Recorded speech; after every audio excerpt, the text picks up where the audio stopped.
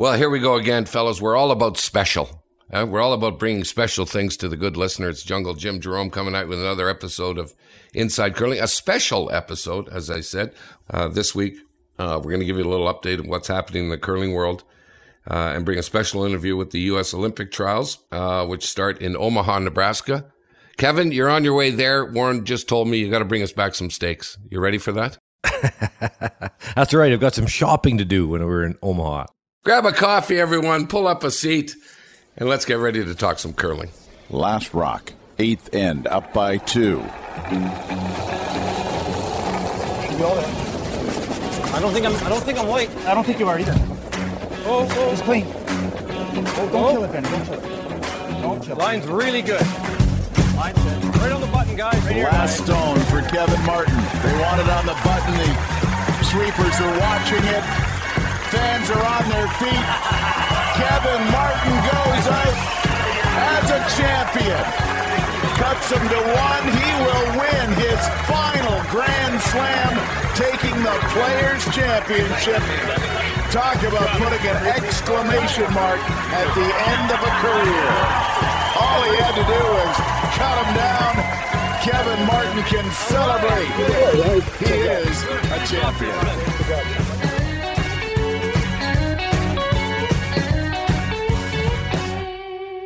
Well, here we go, boys. We want to thank all our sponsors, Sports Interaction, Coyote Tractor, Goldline, Nestle Boost, and Meridian. And here's what's on the show today. From the top, we're going to go to what's happening at the Pacific Asia Championship, the Canadian Mixed Championship, and the Stu Sells Classic in Halifax. We've got a great interview, Kevin, that you did with Tabitha Peterson and Becca Hamilton. And they are on their way to the trials, right, Kevin? Pretty good team.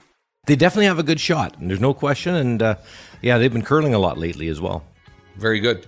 So we look forward to listening to that. But let's go to you first, Warren, with an update on what's happening at the Pacific Asia Championships in Kazakhstan. All right, Jim. Well, it's moving right along over there. They're getting down to the second last day. And let's first talk about the men's side of things. There were 4 nations advanced to the final 4 teams on the men's side: Japan, Korea, Kazakhstan, and Chinese Taipei. They played in the semifinals earlier today, probably as expected. In the 2 versus 3 game, Korea defeated Kazakhstan 7-4, and the 1 versus 4 was Japan 8, Chinese Taipei 3.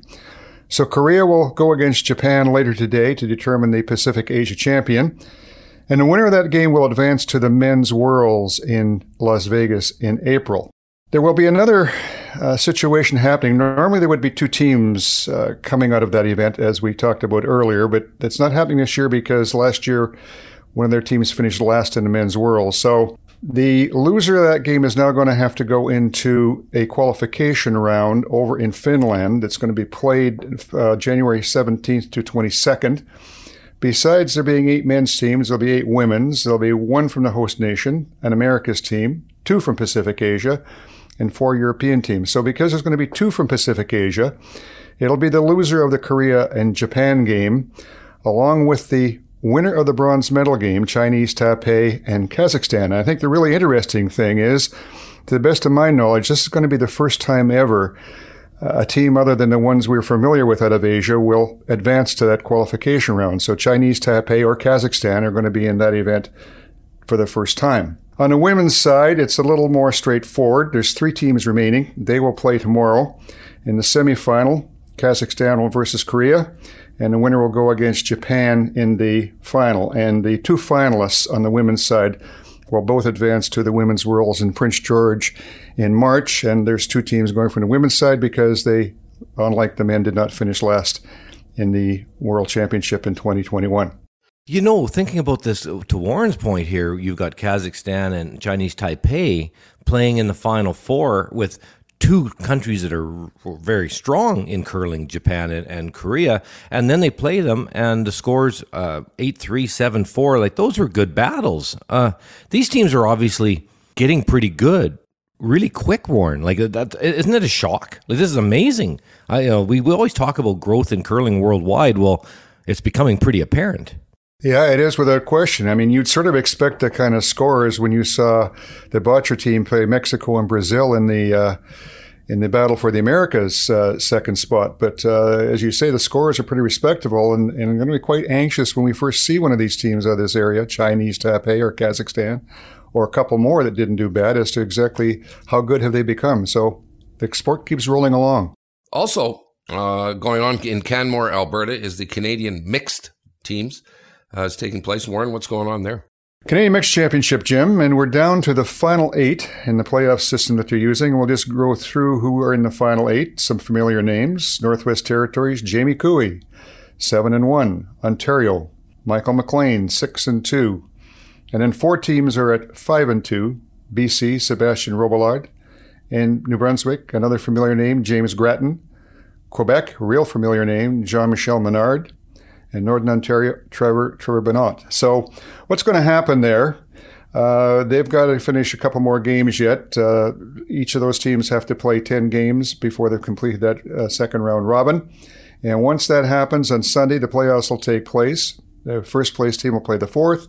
The second will play the third. The 2 winners will play, and they'll be the 2021 champions. Are there any different rules, Warren, when they play the mixed team championships compared to 4-man or 4-women teams? No, it's pretty much the same. The interesting thing about mixed curling, for years, it had to be a man skipping and a man playing second, a woman third, and a woman lead. And that went on for many years. And I think it was around, my guess is around 2000, when they finally agreed that the women could skip. So you now could have a woman skipping, a woman playing second with a man third, a man lead. But those are really the only rules that would differ it from regular 4-person curling as to who has to play what positions. You can't have people of the same gender playing 2 positions back to back. They have to be alternated. The Stu Sells Halifax Classic is underway this weekend. There's a men's division and a women's. The 16 teams on the men's side are playing a triple knockout to qualify 8 teams for the playoffs. While in the women's division, the teams have been divided into 4 sections of 4 teams, and 2 teams from each section will qualify for that playoff. And a reminder that all this action is going to be taking place and streamed on curling.com. Okay, I think I understand that format, Warren. This is going to be a topic of one of our shows here in the near future.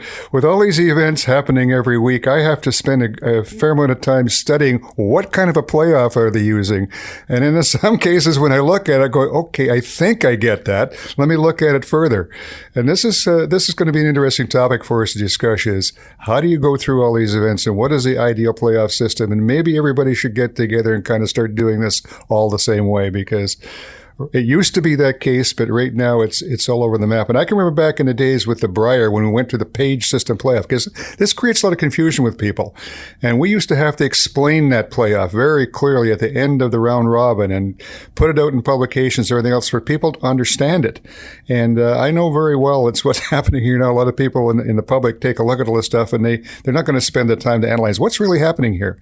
They'll just switch the channel. So it's a topic for one of our shows. Well, I'll tell you, never mind fans or listeners to the show, Kevin. The host has a hard time following the playoff system. So. Why is this a big event, Warren, the Stu Sells? Well, the Stu Sells series primarily is in Ontario, but this is an event that he takes outside of Ontario, and it's a fairly well-managed, well-run event, some pretty good prize money, and it's got most of the top teams from Atlantic Canada in there. There's, on occasion, teams have gone from Ontario into that as well, some of the better teams. Brad Gushu, I think, won it, if not last year, the year before. I think most of those teams heading for the trials are probably taking this week off, so for that reason, I don't think any of them are in it. But normally you'd see some of the top teams at an event. So it's one of the notable events on the tour, and certainly a big one for Atlantic Canada. Kev, I got a question for you. I was listening to an interview with Rory McIlroy the other day, and the guy asked him, do you ever golf for fun anymore? And without hesitation, he said, absolutely not. There's no more fun. I can't do it. It's, I'm into this thing up to my neck. He was quite funny. Did you ever curl for fun, Kev, when you were competing at the highest level? Certainly not in the last 15 years of my career. Maybe when I was just getting started, young and full of energy, and I'd go play with some friends or whatever, but certainly not the last 15 years. No, I play I play a lupus event down south every year, raising money for the Lupus Foundation. But other than that, I haven't played a game in 8 years. It's just, I'll do other stuff. Play pickleball down here, down the States, or play some beer league hockey, or play golf. But no, I don't. I'm the same. I'm the same. There's no, once you do it for so long, I guess you just have to, if you're going to have fun, do something else. Yeah, I think there's a whole pile of things tied to that too. I mean, I quit curling pretty young because I was involved in the curling business. I think I quit curling competitively at 37, and I thought I would continue to play a bit here and there. And it was amazing. I think after that time that I kind of retired, I think I played in 2 bonspiels over a 10-year period. Played a little bit in the club for a while, but like Kevin says, once you've played at that level, you just don't have the desire, because it takes a lot to be able to play at a top level mentally, physically. And when you go out on a sheet of curling ice, you've had expectations of yourself, and all of a sudden, if you're not playing at that level, those expectations aren't there. So I find it becomes very frustrating. I used to be a pretty good golfer, and now I'm no good. So I get a little grumpy when I'm out there. People are like, what's wrong with you? You're nowhere near good enough to get mad. I still play golf because I've always been no good. Kevin, you sat down with Tabitha Peterson and Becca Hamilton from the U.S. That interview is coming up next.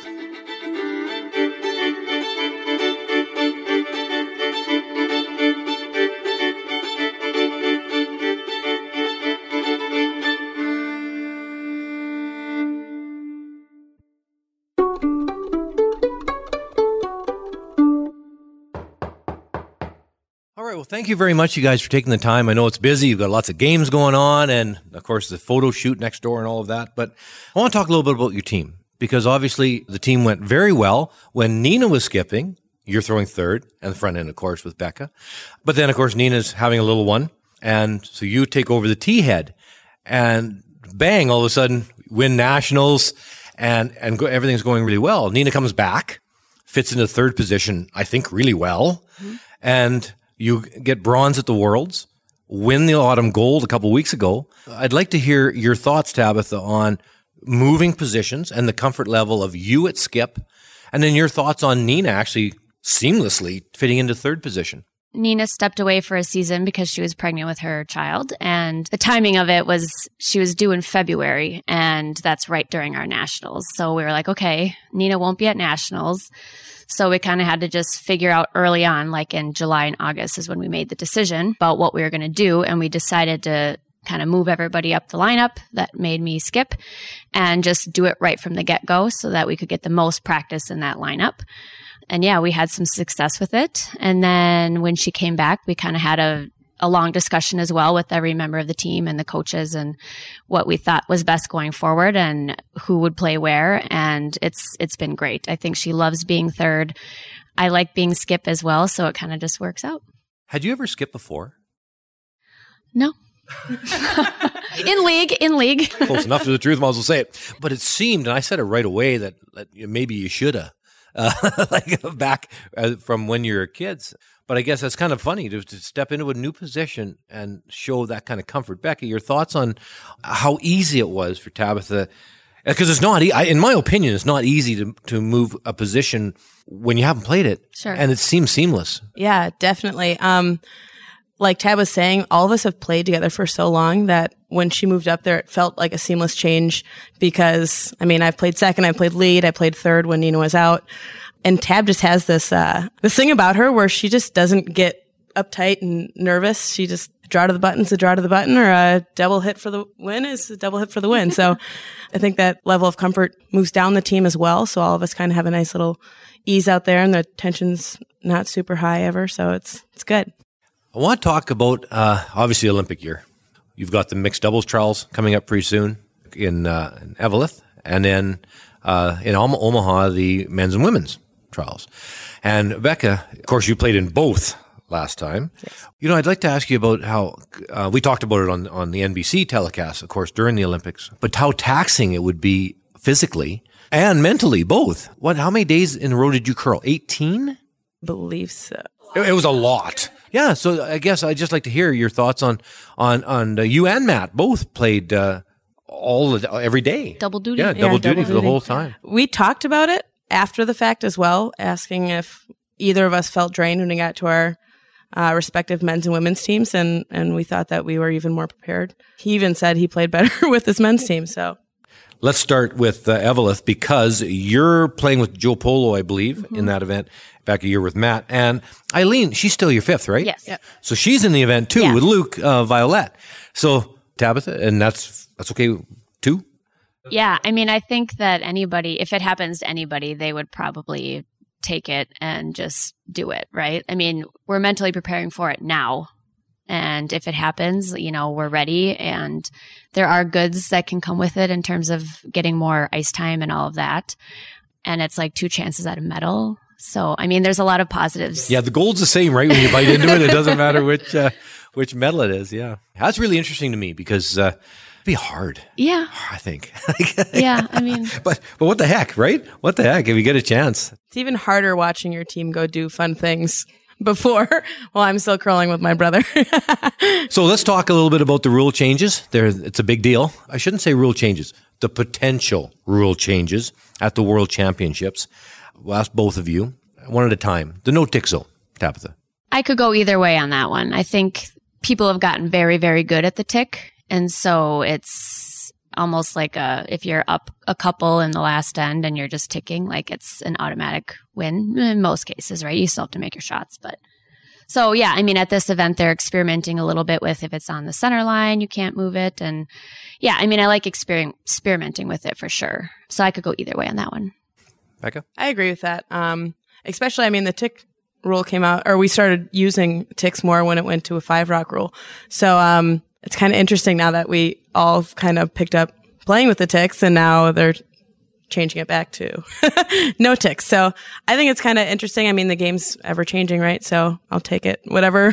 I think that's a great point. The game is ever changing. Yeah. All sports are ever changing. Yeah. And like you say, it's not for sure. Mm-hmm. It's a test case. Mm-hmm. And even this week, in the last end or extra ends, right? Yeah. So have you had the situation yet here? Yeah. We had 2 8th ends where we had hammer, so we would have liked to tick the center guards, and we could not. So right. So you go. What do you do with your first? We came around. Come around with middle. both. Yep. And just make it very difficult on them. Yeah. And how were your last shots? Difficult or not bad? No, she made a peel, and they kind of ticked one over too, so it was wide open. I just had to draw the 4-foot. But yeah. So it's pretty standard in the end. Yeah, it's going to be interesting watching this week, commentating and watching the situations and see how it unfolds. Yeah, and what people do when they can't tick. Yeah. Right. Yeah, it's going to be really exciting. 4-minute thinking time per end. Skipper. So we did experiment with it at the World Cups when they had those. That's the timing system that they used a few years back. And I was playing 3rd at that time. I felt like it put a lot of pressure on the skips rocks. Sometimes you waste all your time early in the end, and then all of a sudden you have no time to talk about very important skip shots. I just feel like the skip is too rushed, and you'd be rushed every single end potentially versus having a long discussion, but then you can play a quick end and bank your time a little bit more. Becca, from the front ender's point of view. I agree with that. We did use it at the World Cup when we were in Shinning, and I think that it was stressful, like Tab said. There's some ends where you're playing hits the whole time, so you have 2.5 minutes rolling nowhere, and then you get to the next end, and there's a lot of rocks in play, and you want to talk about it. And I realize they're doing it for TV and for people that want to watch. Yeah, I think I could live without that rule. You made a really good point with you play a fast end for whatever reason. Somebody's guard slips into the rings. Bing, bing, bing, bing, bing, bing, bing. And you've got 3 minutes left out of the 4, but it's gone. Right. Forever. And it was their mistake. Like they slid into the house, not you, but you've lost that 3 minutes as well. So that's a good point. Nobody has brought that up. Becca, no extra ends.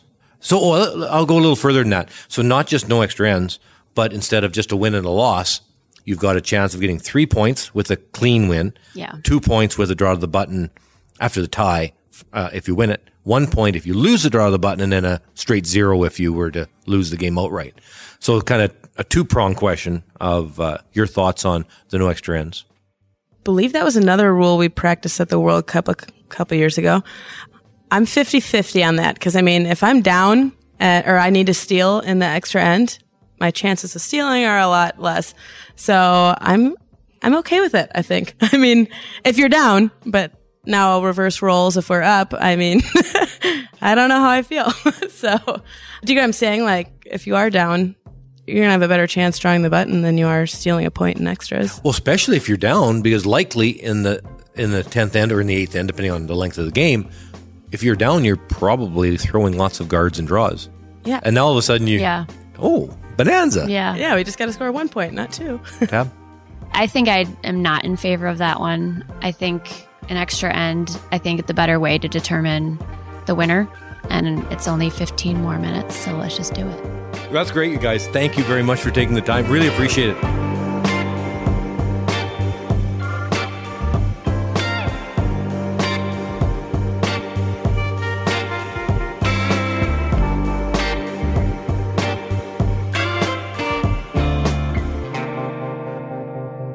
What do you think about their comments, Kev? Tabitha Peterson, it's really funny. Not often in the sport would you ever have somebody at that level who can compete at the highest level have never tried the position before. That's amazing to me. And to be able to just walk in and Nina being pregnant and having a little one, which is great. And then Tabitha goes, well, I guess I'm skipping. Okay. Well, she turns out to be this fantastic skip. Like, how do you wait so long to give it a try? I just, that was phenomenal to me. How is it possible that you couldn't have skipped before? So, I really enjoyed that conversation because it was startling. Why is it so tough, Kevin, for someone who was a third or second to move up? I'm guessing moving from second to third isn't too much of a stretch, but you just said that going from third or another position to skip is amazing. Why is it? What's the big difference, Kevin? Why is it so hard? Yeah, well, basically, you're by yourself when you're skipping. You're the tee head. You're calling the game. You've got to make those last shots under all the pressure, and yes, you get used to it over time. But to be able to do it at a high level right away, it just doesn't happen. And for it to have happened so seamlessly, I don't know, it just doesn't make any sense to me. And that's what makes it kind of exciting and interesting, is when it's just something that doesn't occur usually. Yeah, I think it's strange. I think all of us who have made the top level of the sport at some point in time were probably skips. And certainly when I came up through the high school system, and I was a skip, and then in men's curling initially, I skipped. And because I was playing in an area that wasn't as strong as the city of Edmonton, I was successful. I won everything. And then as time goes on, you try to kind of go to the next level of skip, and something doesn't seem quite right. And so then, okay, maybe I'll play second or third. And you kindly find out through all that, yeah, I'm a little more comfortable playing second or third than I am throwing that last rock. But for her to say that she'd never really skipped before and to step into that position having, it seemed like, really no idea what it was like, it was very interesting. And that's an interesting team. I worked down in the U.S. for about 3 years with the USCA, watched that team a lot, and they represented the U.S. in the Olympics in Korea. And they did okay, but there was always kind of something that didn't seem totally there. Nina was skipping, Tabitha was playing third. They were good, but they weren't quite right there. But now from what I've watched them since they've made this switch, I believe they are right there, and they could very easily be on the podium in the Olympics this year, I do believe. So interesting to watch them. So this may blow my whole idea out of the water, but I'm going to join a curling team this year. But I want to walk in there and say, I'm just going to skip because I don't want to sweep. Is that going to work? I just want to be the boss. I just want to skip, and I don't want to sweep. I've seen Hebert and those guys sweep. I'm going, oh my God, I could never do that. Yeah, I don't want to sweep. Come on, Warren, can't I do that? Can't I just go and skip? No? Sure, you can do whatever you like, Jim. You just tell them who you are. I'm from Inside Curling. Shut up and sit down. You don't know how to curl. Kev, you're going to Omaha for the U.S. Olympic trials. We're going to see you on NBC. How do you think these girls are going to do there? From the female side of things, you've got six ladies teams and 6 men's teams competing in Omaha. Tabitha Peterson, Corey Christensen, Jamie Sinclair, Madison Bear, it's a really strong young team, Delaney Strauss, and Kimberly Rhyme. Those are your 6 teams. I really think, there's 3 favorites. Madison Bear's good too, but I think Tab and Corey and Jamie are your toughest teams. And they actually play each other. Sinclair and Christensen play each other at 7 p.m. Saturday evening.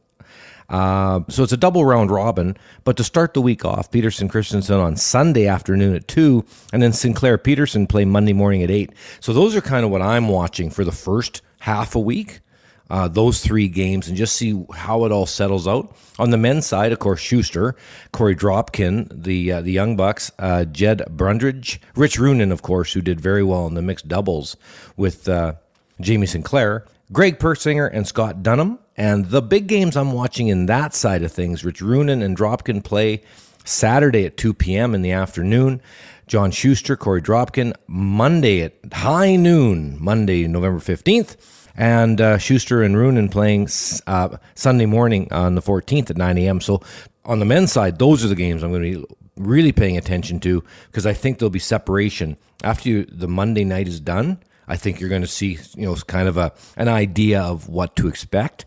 But it's going to be a really good week. Really looking forward to it. One other thing that's kind of neat in curling is the playoff structure is actually best of three. In curling, as far as I know, it's always been a sudden death final. In these playoffs, it's actually best of three on the women's and the men's side. So that's really exciting. It's something different. And, obviously it's a little bit trickier from a broadcast standpoint. Obviously, there may not be the third game, or there may be the third game. You just don't know. Kind of like hockey, where you don't know if it's going to go to 7 games or if it's going to end in 4 or 5. That is interesting, Kevin, because it's NBC that's doing it, and I certainly know in this country from my experience, if you're the NHL, I guess, or the NBA, you can schedule a game and then it not appear because of the broadcasters having to schedule it. They're having to sell airtime, everything else. But curling, we were never strong enough to be able to say, this is what we want to do. They want set playoff times. The fact that NBC is agreeing to a situation here where there may not be a third game, and they're going to now fill that spot with something else, is a different move. So this is something new and different. So interesting to watch. Is anyone going to take a run at John Schuster, Kevin? Of course, he's got the Olympic gold. Under pressure, you've got to go with Schuster, I think. But Corey Dropkin's team, they're really, really good, and they're very young, and that's where I think they'll give them a run, definitely. If you get under the heavy pressure at the end, though, to the award being going to the Olympic Games, can the young team stand the heat? Well, we'll see. As far as skill-wise goes, Dropkin's every bit, I think every as strong as Schuster. And then there's Rich Runin's team. They're very strong as well. And never count out Greg Persinger, of course, is very strong too. So it's a good cross section on the men's side. You've got to lean a little bit towards Schuster because he's got the gold medal in his pocket and the pressure's not going to get to him. But boy, Dropkin, yeah, fantastic young team. Did you like it, Kev, when you were the best curler in the world, that every time you went somewhere, everyone is coming at you all the time, that when you're the guy to beat? Well, you kind of earn that. Does it make it easier? No. That's why it's always hard for teams to stay on top of whatever it is they're trying to stay on top of, because the people are coming at you all the time. But I guess you earn that, and then you have to work twice as hard to try to stay there. That's the tough part. You work like crazy to get to the top, but then when you get there, you have to work twice as hard to stay there. I know exactly what you're saying. I played with Hector Gervais for 5 years after he had become a very established name in curling. And it didn't matter who we played against. You knew they were going to come at you with their best game because to some degree they felt they had nothing to lose. So you never really had what you would call, I think this is going to be an automatic 2 points on the scoreboard. It just didn't happen. Before we wrap, Warren and Kevin, I want to, for several weeks now, Kev, you've been doing these interviews. We've been talking on the show. Warren, you've been looking at our Facebook group, and 3 of the rules that they're talking about changing from the World Curling Federation, or at least giving it a try, are the tick shot, extra ends, and the timed ends, whether they're 4 minutes or 4.25 minutes. Kev, are you getting a general sense from them? Is everyone sort of going the same way on these rules, or is it mixed, or what's your take so far from everyone you've asked about these things? Well, I think the no tick shot, because the slams have been using them, and I don't think it's adversely affected the outcomes. It certainly have more rocks in play, way more exciting for the viewing audience. So that's obviously a really good thing. Then no extra ends. That'll have to be tested later, not to really know. And most of the players are not in favor of the 4 minute per end. But once again, I've got an open mind to this. Let's watch it occur for a few World Championships, and let's see. The no tick zone, I'm definitely a fan of. But the other two, well, we'll see. Once it happens a few times, I think it'll come out in the wash one way or another. Warren, what are our listeners saying? Weighing in the Facebook group, do you get a sense of whether they want these rules or not? Oh, yeah. Yeah, I got more than a sense. I would think the majority of them are you guys crazy? What's the World Curling Federation think they're doing? Leave the game alone. I don't think overall our Facebook group is greatly supported, but then I understand that. I think if I take a look at the demographic of our Facebook group, they're probably a little older, and for the most part, people that have been associated with the game for many years don't, especially in golf, change. That's never been the case, and we'll see where it goes. But I'm like Kevin. I think until they try it and they actually get a feel for it, we're not going to really know what the result's going to be. That's like all sports when they go to make a rule change and the old boys club, come out and go, "You're not changing my rules, okay?" This is nothing new. I mean, I can go back with what I'm dealing with this sport practically all my life. I've been trying to take it into a new realm, and it's just been one battle after another, because if people back in the 70s had had their way, you'd still be smoking on the ice at the Briar because they thought it was okay. You wouldn't be able to put your foot on the ice before the game started because that wasn't part of the game. Putting your foot on the ice when you threw the first rock was the way the game was to be played. To have a warm-up, that was ridiculous. As the old Scottish secretary said to me, I think that's all a pile of rubbish, that warm-up thing. Curling is a manly game. And that's been the attitude. So change is difficult in all sports, but I think curling has been really a tough one to a lot of battles fought along the way to make any adjustments to the way things are or were. I saw some old videos of the curling in the old days. Not only were they smoking on the ice, Warren, the guys had the dart hanging out of their mouth while they were sweeping a rock. Oh, yeah. Yep. Oh, yeah. I said, now that's an athlete, man. If you can breathe and do that with a cigarette hanging out of your yap. I thought one of the funny things in time was we play in a world championship in Switzerland, which Kevin and I have talked about, that arena in Bern.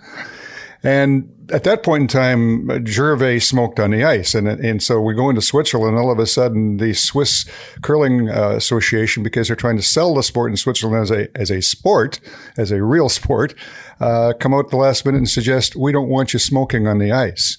Well, Gervais was a crusty cat had a good day, and of course he says, "Screw you, I'm doing it." And so he continued to smoke on the ice. The Swiss press and the fans crucified us. But what I thought was really funny about this whole thing, this is a long time ago, the Italian team had a bottle of wine behind the scoreboard at each end of the ice. It was okay for them to touch up a little after each end, but it wasn't okay for Gervais to smoke. So, that's curling. Kevin, in a previous show, before we go, in a show way back when, you talked about, weren't you curling and the fans were so close that a guy was spilling his beer onto the sheet?